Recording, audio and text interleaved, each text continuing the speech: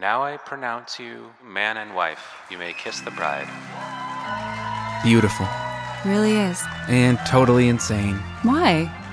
Not even mentioning the gowns. What do you call them? Couture? Vampire Weekend are the freaking wedding band. When you're the hottest thing since James Dean, everybody's your friend. You're not shocked? You get used to it. What you don't see is that the cast and crew spent 5 years basically living together on this show. We're like family.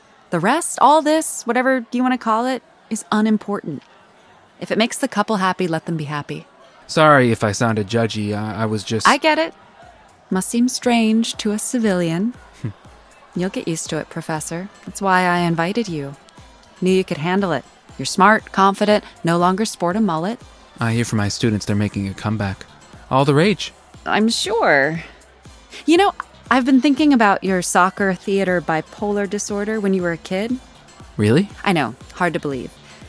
Let's go over here in the shade. Grab us 2 glasses of that champagne.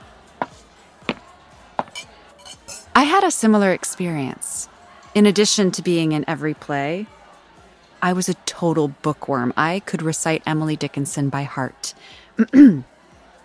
I taste a liquor never brewed from tankards scooped in pearl. Not all the Frankfurt berries yield such an alcohol. You should take the show on the road. Oh, might be hard on my career. And I loved to write. Still have my journals, some of them quite cringeworthy. Trade you for my unflattering wedding photos. Well, not in your life. Thought if acting didn't work out, which it almost didn't many, many times, I could be a writer or... Don't say it. A teacher? No, not that. Why not? Here's the thing. If I became an actor in your world, I'd have better teeth, better abs, a perpetual tan, and drive a new Audi. No. Oh, yes. If you became a teacher in my world, you'd have bags under your eyes, gain 15 pounds from donuts, be pale as a ghost, and drive a 12-year-old Toyota Tercel. This sounds like a depressing version of Freaky Friday. Why don't you write a screenplay? Let's not get crazy. Seriously. You're literary, funny, and have more living experience than any screenwriter. Is living experience like outdoor living? Sort of.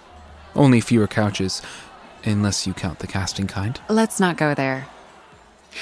Remember when you felt intimidated trying college theater? How can I sit down to write a screenplay after working with Aaron Sorkin or David Simon or David Milch? Maybe you could just change your name to David, write something, and I could act in it. Just for fun. For us. Alone. Naked. Did I say that? Hope so.